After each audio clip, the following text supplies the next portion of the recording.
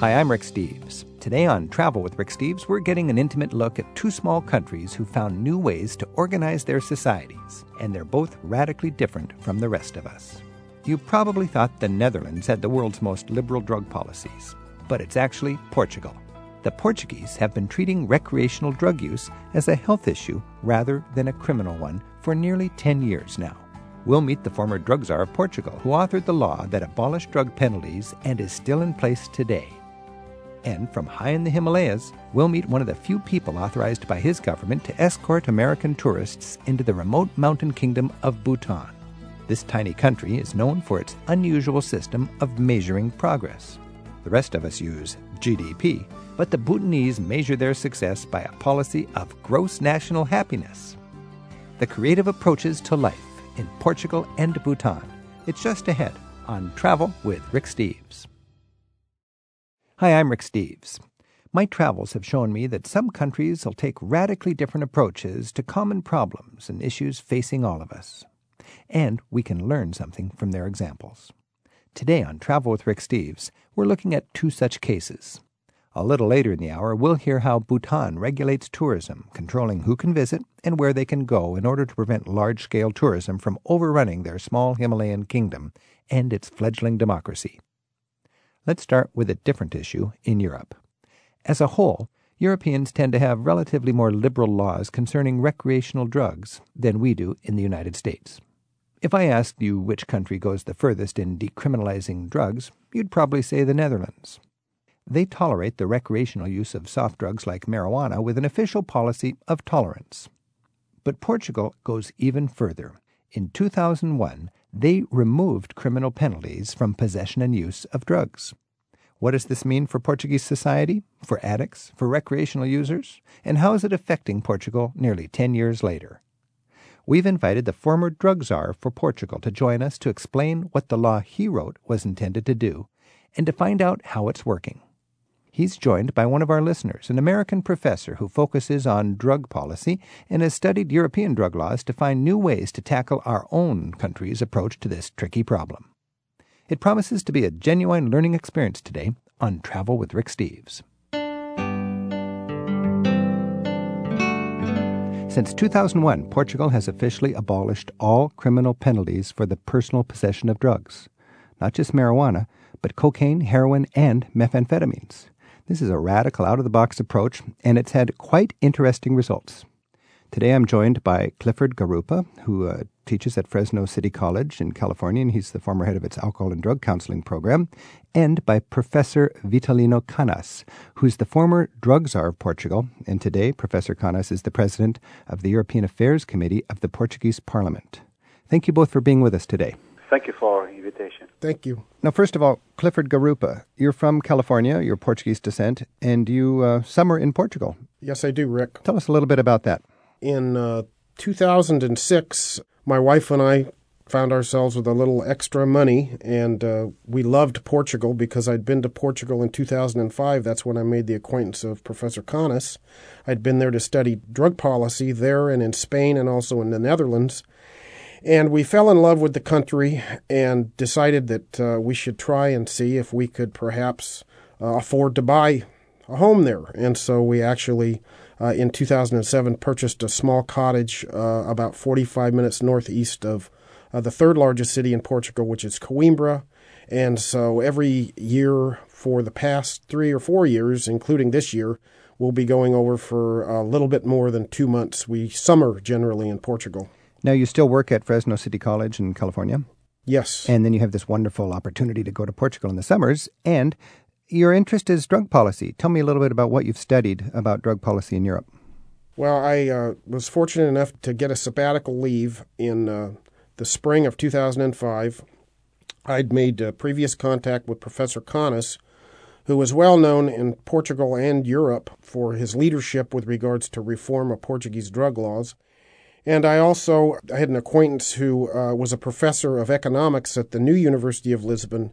And so I made contact with both of them and made arrangements to meet them in Lisbon and to scrutinize and examine and meet with them and talk with them, try to understand the changes and reforms that had been implemented in Portugal. And then, of course, I went over to Spain and spent some time in Spain, also investigating their drug laws and policies.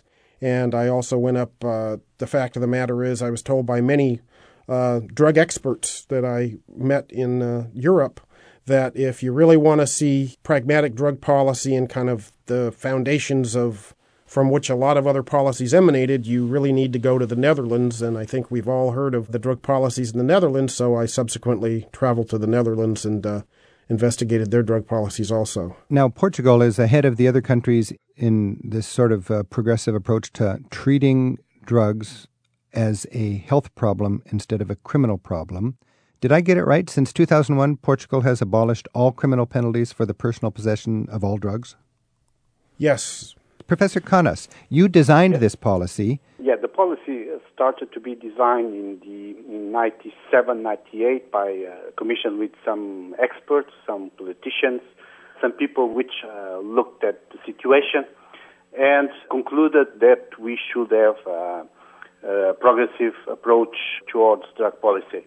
So when I started in 99 with this responsibility, let me tell you that I was a member of the Portuguese government at that time. I was Secretary of State since 95. But at 99, the Prime Minister invited me to have this file as well, this policy, this drugs policy. So I started in 99, and I decided to proceed with the policies that were designed by the Commission. So we started to prepare a law in 99. The law was submitted to the Parliament in 2000. There was, of course, a big discussion because from the political point of view, this was a quite divisive law. So the left was in favor, the right parties were against. So it was a big political debate. We had a big political debate in the Parliament for some time, and then the law was finally approved towards the end of 2000. And from 2001 onwards, we had enforcement of this new law with the creation of the dissuasion commissions, with the new approach towards the drug addicts and drug consumers. Now, Professor Canas, this has been in effect now in Portugal for nearly 10 years. Originally, the right wing of your government was skeptical about this, and the left wing was in favor of this. What is the result now after 1 decade, and what is the thinking of the right wing in your government about treating drugs as a health problem instead of a criminal problem? Yeah, let me tell you that it was not just right-wing parties, but also most of the society, because this is the kind of thing that people are afraid of changing. People think that when we change something, we take the risk of getting things worse. So there was in the society, in the Portuguese society, some fear on this move. It was very difficult for us to explain why we were moving from an old approach, an approach that was coming from the 70s, to a new approach. But things changed because after my government left at 2002, we had elections and a new government. It was a right-wing government. We thought that the right-wing government would change, would suppress the new law, but it didn't. And I think it didn't because it started to realize that all the drama that had been done with the law was not real, and all the things, the very bad things that they were saying that would happen were not happening. So they didn't change. Then we start in 2005 again with a socialist government, with a new government, a left-wing government, my own government at this stage. And, of course, the government decided not to change anything. So now we have almost 10 years, this reform working, and I think the results are good. Of course, we didn't solve the drug addiction problem. We still have drug consumption, of course. It's not increasing, it's decreasing, but we still have it. So wait a minute. Excuse me, Professor Canas, you decriminalize drugs and consumption is decreasing? Now at this stage it is decreasing, yes. Because this is the big fear in America, that is, if we treat drugs as a health problem rather than a criminal problem, consumption will go up. But you have a 10-year experience now. Not in Portugal. I cannot tell about what would happen in the States or in other countries. But what I can tell you is that in Portugal, we didn't see any increase of drugs use or drug abuse. Professor Canas, what about drug use among young people when you have this kind of law? Well, the research we have been doing over the last few years show that drug use among youngsters is decreasing. The biggest problem we have now is with ecstasy, with the so-called happy drugs. Here in Portugal, the big problem is with ecstasy in the disco and nightlife and so on. But even there, we don't feel that the use of drugs are increasing. So you have a policy really interested in harm reduction, and by your estimate, use has gone down with this approach to drug policy. How does Portuguese drug use compare to other European countries? Well, there are some fields where we can't compare because drug policy is not just decriminalization. We have also other fields, the fields of treatment, there are the fields of risk prevention and so on. There are other fields where other European countries are as much or more advanced than Portugal. When we look at the law, of course, we are a step ahead. Portugal is a step ahead of other countries. But when we look at other fields, other aspects of drug policies, there are other countries as progressive as Portugal, of course.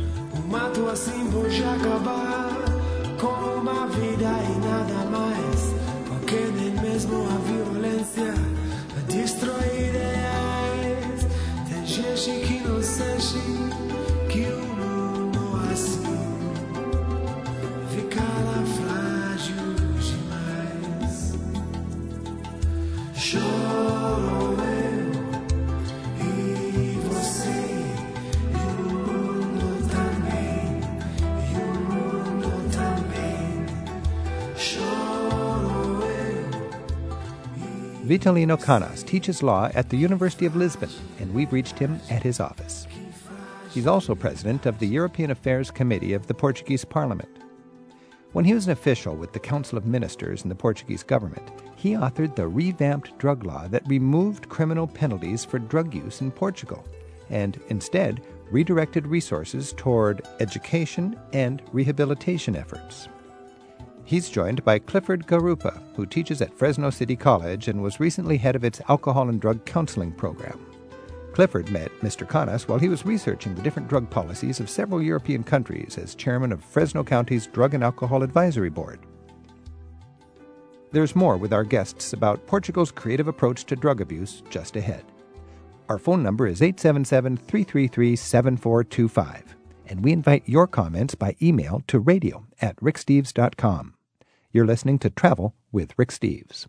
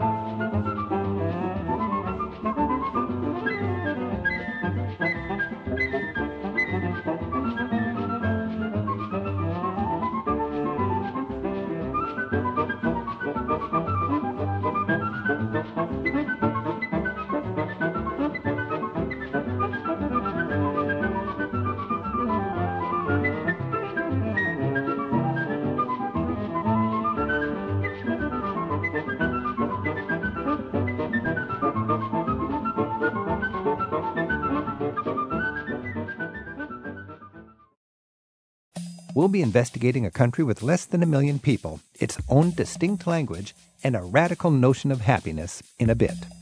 Right now on Travel with Rick Steves, we're talking with the former drug czar of Portugal, who wrote the country's revised drug law removing criminal penalties for drug use and possession. Vitalino Canas remains today an important member of Parliament and teaches law at the University of Lisbon. We're also joined by Clifford Garupa. He's been active in investigating Portugal's pragmatic change in drug laws as part of his activities with Fresno County in California. He also teaches at Fresno City College. Clifford, when you think about the relative use of drugs, which you've been studying in Europe, in Portugal, and in the United States, I read that proportionally more Americans have used cocaine than Portuguese have used marijuana. Does that resonate with you? Yeah, that, as far as I know, that's correct, Rick. So in other words, there's not a reservoir of people in Portugal just waiting to use marijuana if only it's legal. The use has not gone up, according to Professor Khanna's experience. I'm curious, a lot of countries in Europe, one of the main reasons they're reluctant to have a more progressive drug policy is they don't want to become a drug mecca, like a lot of backpackers and tourists go to the Netherlands just to smoke pot. Has there been any experience in Portugal in the last 10 years of Portugal becoming sort of a drug tourism destination? Not to my knowledge, and of course that was one of the fears discussed prior to the implementation of their policy, and the fact of the matter is that there have been declining drug use rates, and for all effects and purposes from the information and data that I've scrutinized over the years, that in fact has not occurred in Portugal. Professor Khanna. Let me just confirm that was one of the main arguments of the people against the law. They were saying that this kind of law would be a very bad indication or a very bad precedent, and people would start to come easily to Portugal just for drug use. That was, of course, completely mistaken. Because the experience in the Netherlands is there are border towns in the Netherlands that are just warehouses for Germans and French to come in and get their marijuana and go away, and it's a problem for the Dutch towns because they have concern about drug tourism. Professor Khanna, how was the reaction of the United States to Portugal's policy when you were creating this 10 years ago? Well, we had a direct reaction, of course. We are, let's say, a medium-sized country in Europe. I don't believe the United States are very, very much worried about what we are doing in this field. So we had not direct reaction. Of course, we had some questions, some people asking about what we were doing. I was invited by some people to explain and so on, but not really an official reaction. Of course, the reaction we had was from UNDC and people there in the United Nations organizations that started to argue that were not following the rules, international treaties rules and so on. But we explained, and I think we were persuasive explaining that we were not going against the rules, international law rules. In other words, it's not a pro-drugs thing. It's a pragmatic harm reduction. No, it's not a pro-drugs thing because we are not allowing people to use drugs. Right. We are just saying people that are using drugs, that they must be treated, and we are going to take care of them as sick people. Not as criminals, but as sick people. We still say that to use drugs is very bad, right. And that those who are using drugs take the risk of being catched and being submitted to treatment. Okay, rather than submitted to prison. Yeah. I'm Rick Steves. This is Travel with Rick Steves. We're talking with Professor Vitalino Khanna, who is the former drug czar of Portugal. And 10 years ago, he wrote and they established a law essentially decriminalizing all drug use in Portugal, deciding to treat it as a health problem and an education challenge rather than a criminal problem. And Clifford Garupa, who studies and works in drug and alcohol abuse and counseling at Fresno City College in California. Our phone number is 877-333-7425. You can email us anytime at radio@ricksteves.com. William's on the line in Miami, Florida. William, thanks for your call. Yes, hello to you and your guest. Do you have a comment or question? Yes, first off, are dealers in Portugal still subject to criminal charges? Yeah, of course they are. We are very tough on dealers in Portugal, so they are still subject to law penalties. They can be jailed and so on. And do you have any estimates on how much money that Portugal has saved by decriminalizing, as far as both in law enforcement, imprisonment, and different things like that? Well, as far as I know, no. It's quite difficult to have that kind of figures and that kind of calculations, of course. I'm not aware of any figures that can show what kind of money we just spared with this policy. Well, for your American guest, if America was to follow the same route, would not the savings be quite enormous? I would expect so, considering the fact that research that's been done here in California alone through the California Department of Drug and Alcohol program shows that for each person that goes through a treatment program and completes it successfully, $7 in related public costs are saved. The other thing I'd want to mention is that from my knowledge and my study of Portuguese drug policy, one thing that Portugal did have prior to the implementation of the law in July of 2001 is they had a prison overcrowding problem, which has been substantially eliminated as a result of the implementation of this law. So these are all the many different factors that drive this kind of a pragmatic law, I would imagine. Yeah, I would imagine the savings in both law enforcement and incarceration costs, and plus prosecuting these cases, the savings would be enormous in this day and age. If I may, let me just tell you that our main concern was not money, of course, because we saved some money with law enforcement, so we saved some money with not jailing people, drug users, but we spent some money, or we start to spend some money with treatment, more money with treatment. So I would say that our main concern at that time was not saving money, was just having the right policies and saving No, but people. saving money does help. Well, in the United States right now, that's the reason there's a big discussion. It's interesting that the prohibition against alcohol was stopped, you could argue, because of the Great Depression, making money real tough, and people realized that the law was not only counterproductive and misguided, but also a very expensive problem. And today, the United States is realizing that there are just the compassion and the harm reduction aspects of it, which is motivating Portugal. But in the United States, we have this perfect storm now of concerns against the current war on drugs, and a big part of that equation, of course, is the financial realities. We're spending billions of dollars a year prosecuting a war on drugs when Portugal is arguing that you can cut out the demand on your prison system and your law enforcement system by treating it as a health problem rather than a criminal problem. William, thanks for your call. Thank you very much. I would say we should stress that in Portugal, nobody is saying that young people should have access to drugs. Nobody is saying that you should lighten up on anybody who's driving while intoxicated by anything. Professor Canas, just very briefly, what about driving while intoxicated, and what about young people access to drugs?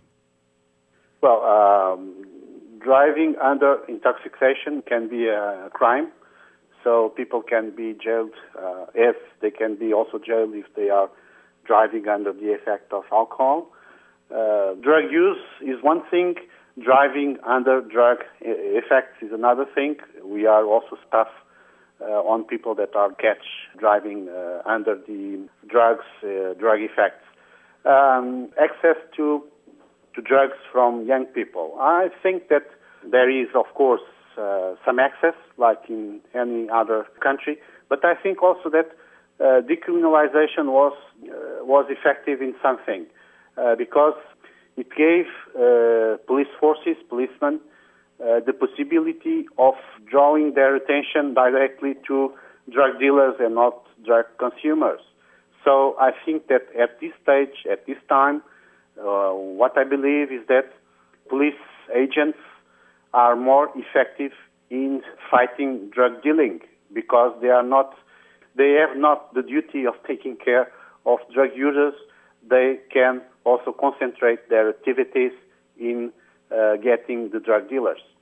Clifford, it's so interesting when we travel that we meet people that are dealing with the same challenges we are here at home.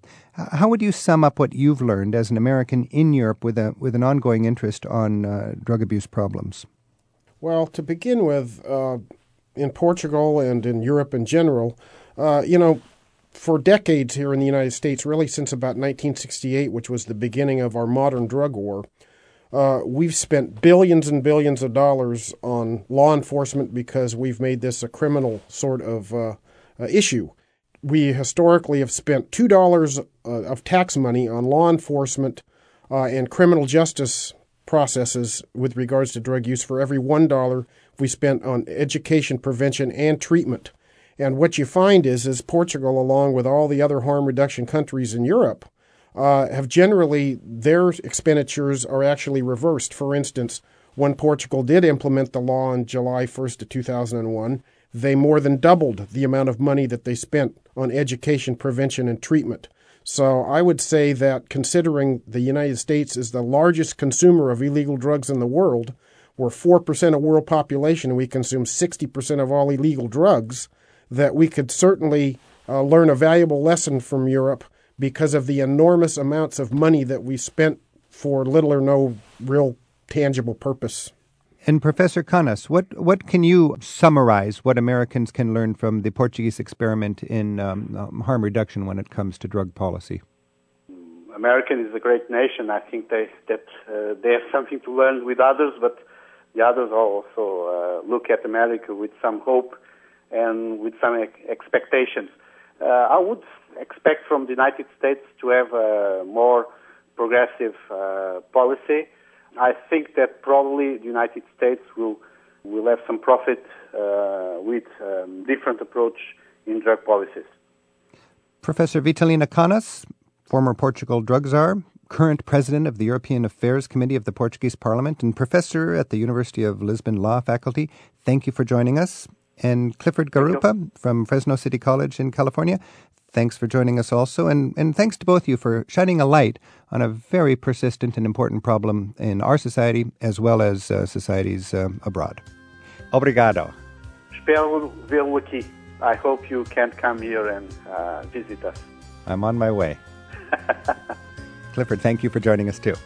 Thank you. Thank Bye-bye. you. See you. Bye now. Best Thank wishes. you, Vitalino. From my hands, you know you'll never be more than twist in my sobriety, more than twist in my sobriety, more than twist in my sobriety. For a different example of how a small country shapes its society, let's turn now to Bhutan. Wedged between China and India, high in the Himalayan mountains, it's one of the world's most inaccessible countries. And it appears they'd like it to stay that way. We'll find out why and how they maintain their low profile from a man who leads groups of Westerners through his homeland with his own entrepreneurial tour company. Lotte Rinchen holds an MA degree in Sustainable International Development from Brandeis University in Massachusetts. He and his brother run Bridge to Bhutan, which organizes personalized Bhutan journeys for solo travelers, families, and small groups.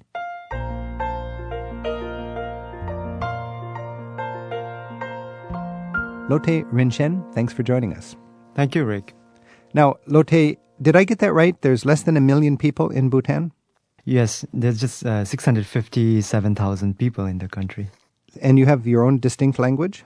Yes, it's called Dzongkha. Dzongkha. Basically, it's a remote mountain kingdom, nicknamed the Dragon Kingdom, up in the Himalayas, where the main religion is Buddhism. Is that right? Yes, it's predominantly Buddhist country and located between Tibet, China up in the north, and then India on all three sides. Now, my image of Bhutan is very remote. I mean, I understand that in the 1960s, early 1960s, there was not even a road into the country. You had to hike into the country. Exactly. How has that changed now? Well, we have come a long way. I mean, internet and television, as you know, arrived in 1999, mobile phones in 2003. And so, it's changing rapidly. But still, we've been very cautious with our development process. And so we're learning, developing and learning from neighbors and, picking up the good things from abroad. Now, aren't you smart? So you were sort of stuck in the past a little bit because of your remote situation, and you can look out and see how other countries have done tourism in a positive way or tourism in a negative way, and now you're trying to learn from that and do it better. You're involved in tourism in Bhutan. What is the vision for tourism in Bhutan? Just to give you the context, Bhutan's whole development policy is guided by this concept called gross national happiness, right? It's called GNH. Our country attempts to measure progress not through GNH or GDP, but through gross national happiness. So because of that policy, we have the tourism policy called high value, low volume tourism policy, where there's a price mechanism that dictates the arrivals into the country, and it has to be a guided tour in the country. So not many tourists get to come to Bhutan, Okay, so now this high value, low volume means, what does that mean exactly? So our government dictates all tour operators to, have guests in the country by paying a minimum tariff per day, which begins from next year around $250 per person per night. It includes everything. The myth out there is right now that people always say, oh, Bhutan is so expensive. It is like the visa alone, it's $200. But that's not true. It's all-inclusive package and a guided tour, except the airfare. So for the 10-day tour, it's like from next year, it's going to be like $2,500. Okay, and that would cover everything. Everything. And that's because the government wants high value, low volume. So there's no cheap way to do Bhutan as far as you can't go backpacking or something. You take the tour, the government shows you your country in a way that respects the traditions and the cultures and does not trample them. Exactly, yeah. For a small country like ours with very ancient tradition and culture, and we just can't afford to absorb just too many tourists. So that's the only way we can curtail the amount of the tourists coming in the country. So let me get this straight. If I want to go to Bhutan as an American tourist, I need to find a tour company. I buy the tour, and then that company leads me through all the hoops. I get the visa because I cannot have a visa without a tour. I have to, and then everything is taken care of in that country. Yeah, a tourist cannot show up in my countries at the airport and say, "Oh, I want to visit Bhutan." Like a tour operator like mine in the ground in Bhutan arranges the visa, the air ticket, because there's only one flight coming to Bhutan, on one airline that's called Druk Air, which is our national airline. There's just two planes, two Airbus jets, and you can only bring in so many tourists a year, right? Yeah. So there are flights from Bangkok, Delhi, Calcutta, Nepal. So if you want to just go in and hang out and buy things and experiment with the local traditions and everything, you need to go to Nepal or something like that. And I suppose your government has looked at all the kind of hippie tourism in Nepal and decided, we don't want that in our country. Yeah, that's true. It's like as much as I personally would like to have young people come to Bhutan and see the world from a whole new perspective. Yeah. But again, we gotta balance it a bit because I think you're more tender. You can a little tiny fragile country is quite tender, and Nepal is exciting. I went there as a hippie, and I had some of my finest moments at Pai and Chai. But I think Bhutan just doesn't want that kind of freak street hippie travel.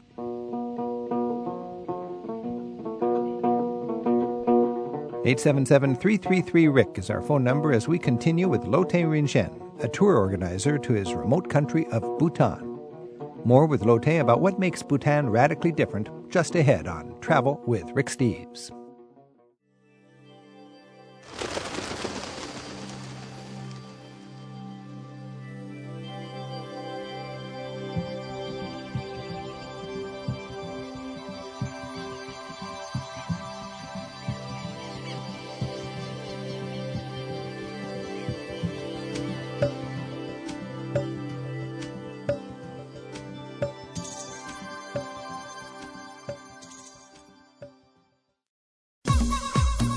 My name is Párine Berec-Etelka. I am from Hungary, and I'm going to tell you a tongue breaker. Az ipafai papnak fapipája van, mert az ipafai fapipa papi-fapipa. In English, the priest from Ipafa has got a wooden pipe. And in Hungarian once more, az ipafai papnak fapipája van, mert az ipafai fapipa papi-fapipa. Happy travels, Etelka.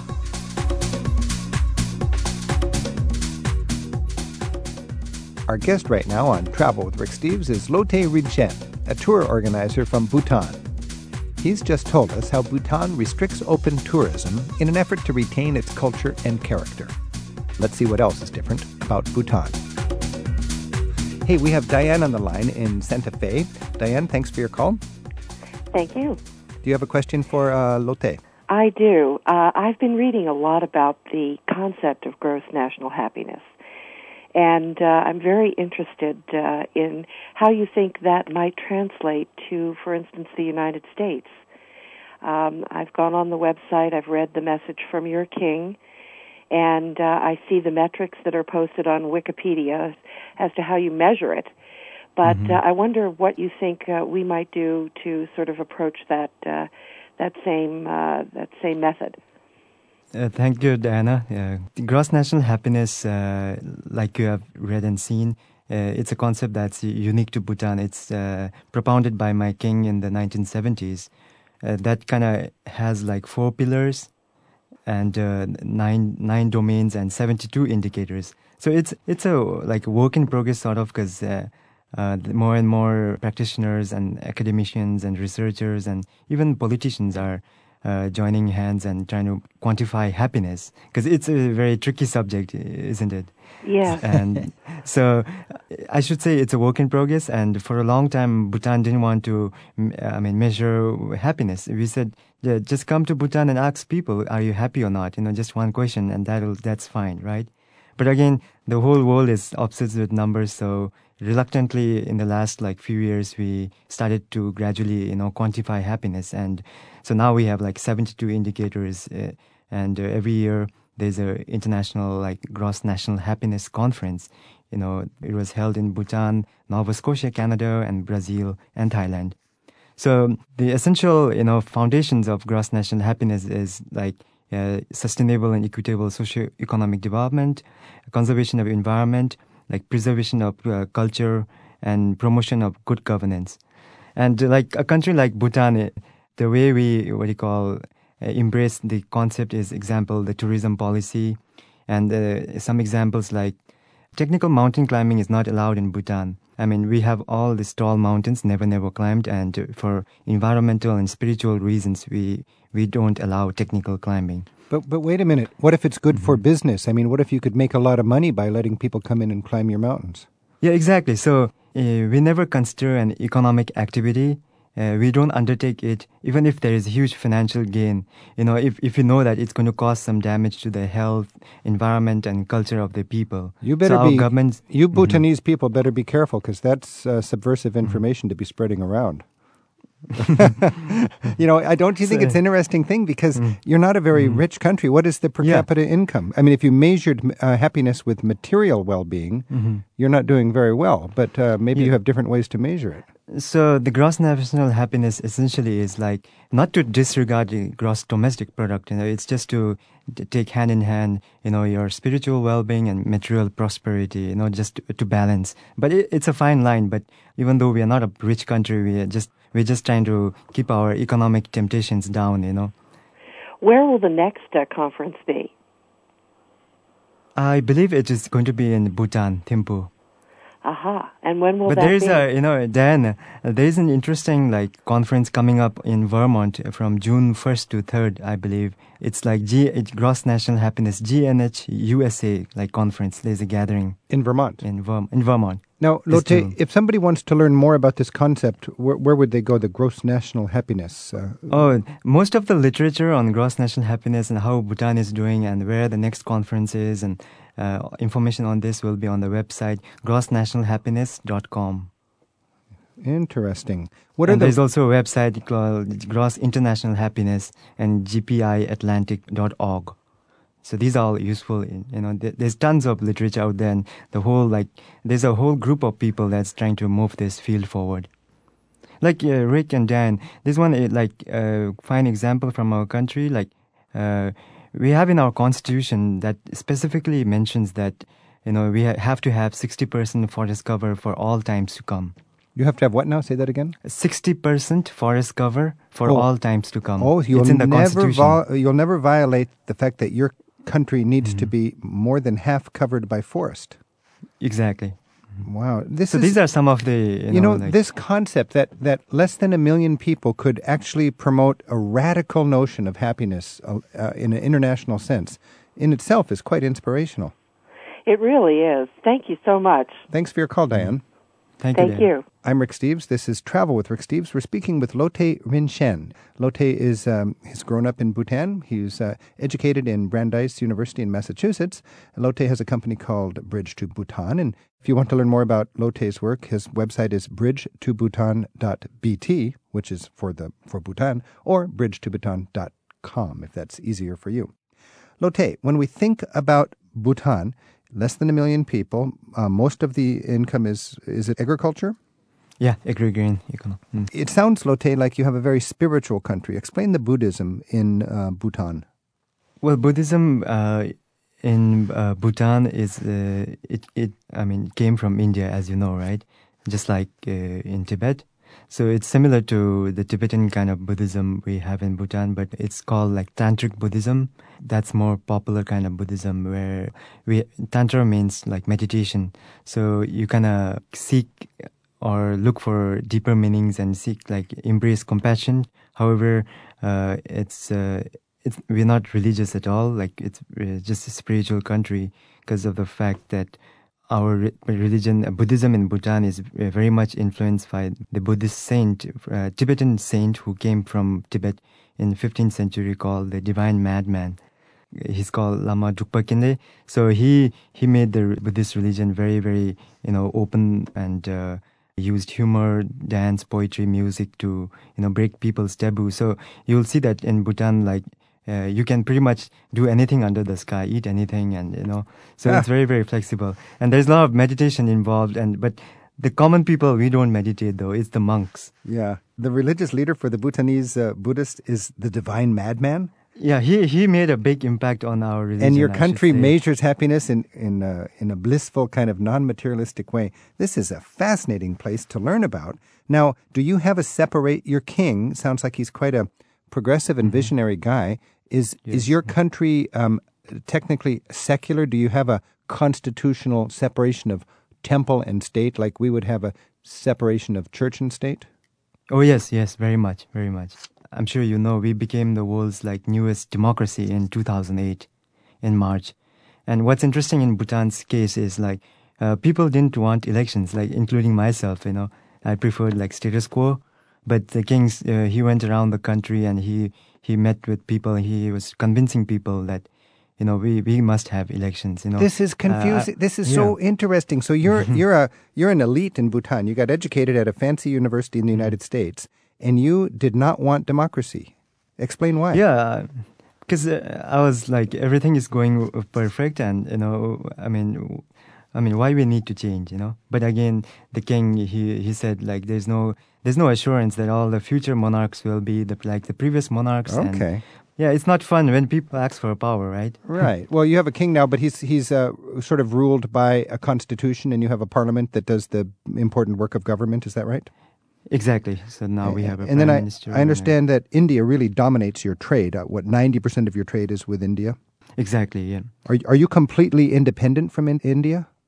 Oh, yes, we are totally independent. But we enjoy very good neighborly relations with India. You don't need to print your own money. You just use Indian rupees. No, we have our own currency. Oh, you called do? Nultrum. Yes. Ah, okay. We have our own currency called Nultrum. And India, we have very good relations because we export a lot of hydropower, clean energy to India. That brings almost half of our government's revenue from hydropower. Okay, I'm Rick Steves. This is Travel with Rick Steves. We're exploring Bhutan, a fascinating little kingdom high in the Himalayan mountains with less than 1 million people. And we're joined by Lotte Rinchen. And Lotte is a tour guide in Bhutan. He runs a company called Bridge to Bhutan, and you can learn more about that at bridgetobhutan.com. Our phone number is 877-333-7425. And Carol's on the line in Delray Beach, Florida. Carol, thanks for your call. Thank you. I happen to be going to Bhutan in the next couple of weeks. I've booked a tour. One of my most charming and most annoying, some of my most charming and annoying experiences in travel have been with street vendors. I wonder whether the government of Bhutan is doing anything to train or regulate people who wish to be selling things to travelers. That is an annoying thing in the developing world. Yeah, yes. Thank you, Carol. Yeah, I welcome you to Bhutan in advance. Thank you. Is it your first time to Bhutan? Oh, yes. Mm-hmm. Oh, okay. But interestingly, unlike other neighboring countries or other countries you must have traveled to, in Bhutan, you will not see street vendors like you see in other countries. Like India. Yeah, exactly. So, it's totally a different, a whole new world out there, when you visit Bhutan. So, that street vendor thing will not be a concern to you at all. There will not be people on the streets trying to make me buy stuff?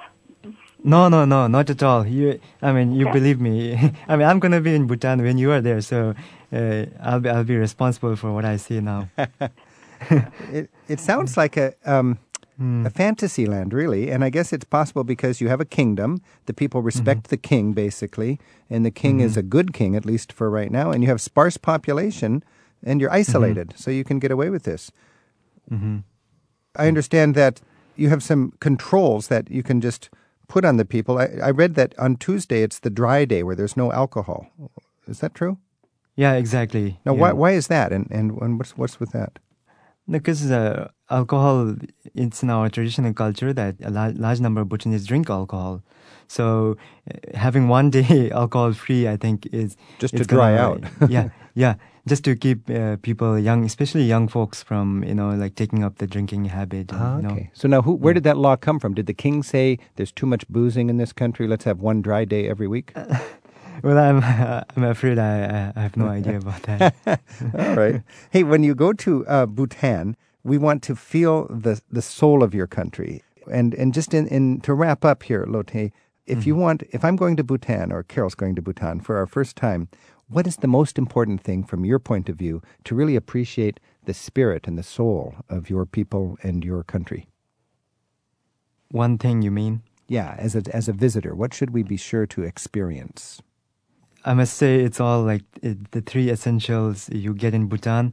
The very happy and friendly people, very, pristine environment, and very unique tradition, architecture, and culture. So it's the nature, the people, and the vivid traditional culture. Exactly. And very ancient, but yet vibrant, Because Buddhism elsewhere have died out, but in Bhutan, Buddhism is still part of way of life, and it's still there, So it's one of the last kingdoms in the world that has Buddhism intact. And if you were going to take one painting or photograph that would share the visual wonder of your country, what would that be for me? Oh, I must say I'm sure you have seen, it's the famous, the popular Tiger's Nest Monastery that's clinging on a cliff. Describe that to me. It's called the Tiger's Nest Monastery. So on all your trips to Bhutan, no matter whether you're in Bhutan for 3 days or a week or 2 weeks, you always visit this quintessential part of the trip, the hike to the Tiger's Nest Monastery. So it's a monastery that the history dates back to 7th century, and it's a good 3 to 5 hours walking, back and forth. And the monastery is located on a cliff. I'm so intrigued by this. I want to go to a country nestled high in the Himalayan mountains, a country that has made a law that requires forever and ever that they will be covered by a majority of their land covered by trees. I'll take a hike to the Tiger's Nest Monastery, where I'll study the Buddhist thinking and writing of a man named the Divine Madman, and I'll be surrounded by people who measure well-being by gross national happiness. It sounds like an interesting country to visit. Exactly. Lotte, it's amazing to me that less than 1 million people speak your language. Can you give us some sort of a welcome or a greeting, please, as you would in Bhutan? Kusu Zangpo, everybody. Jempa Lekso to Bhutan. Welcome to Bhutan. Kadin Che. Thank you. Kadin Che, Lotte Rinshan, for insight into your country, Bhutan. Thanks a lot. You're welcome.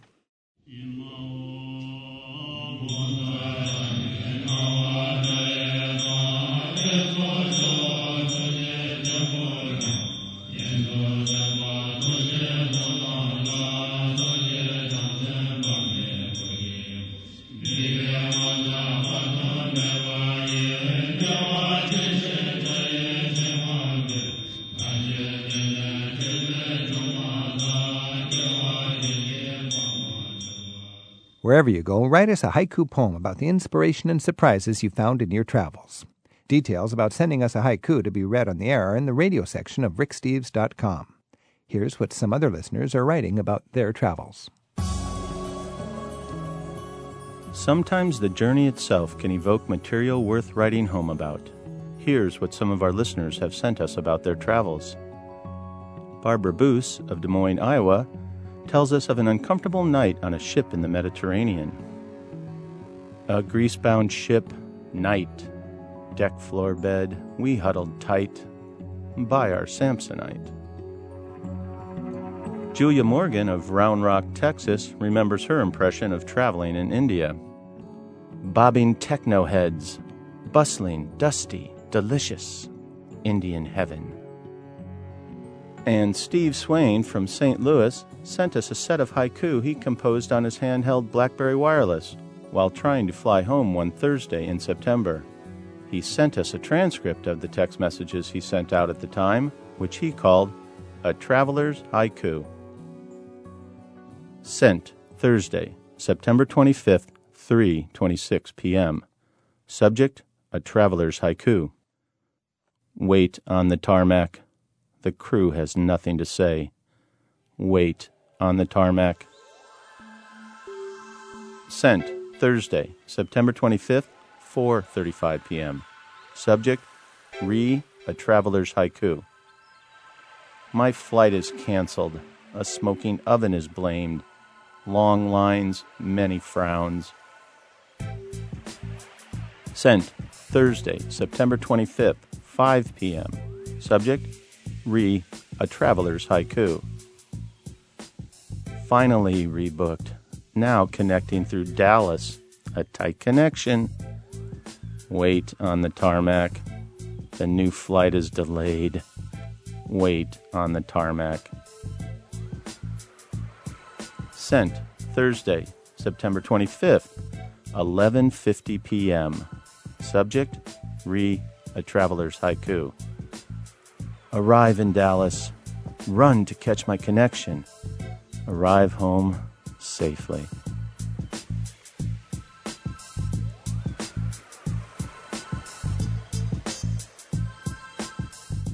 Travel with Rick Steves is produced at Europe Through the Back Door in Edmonds, Washington.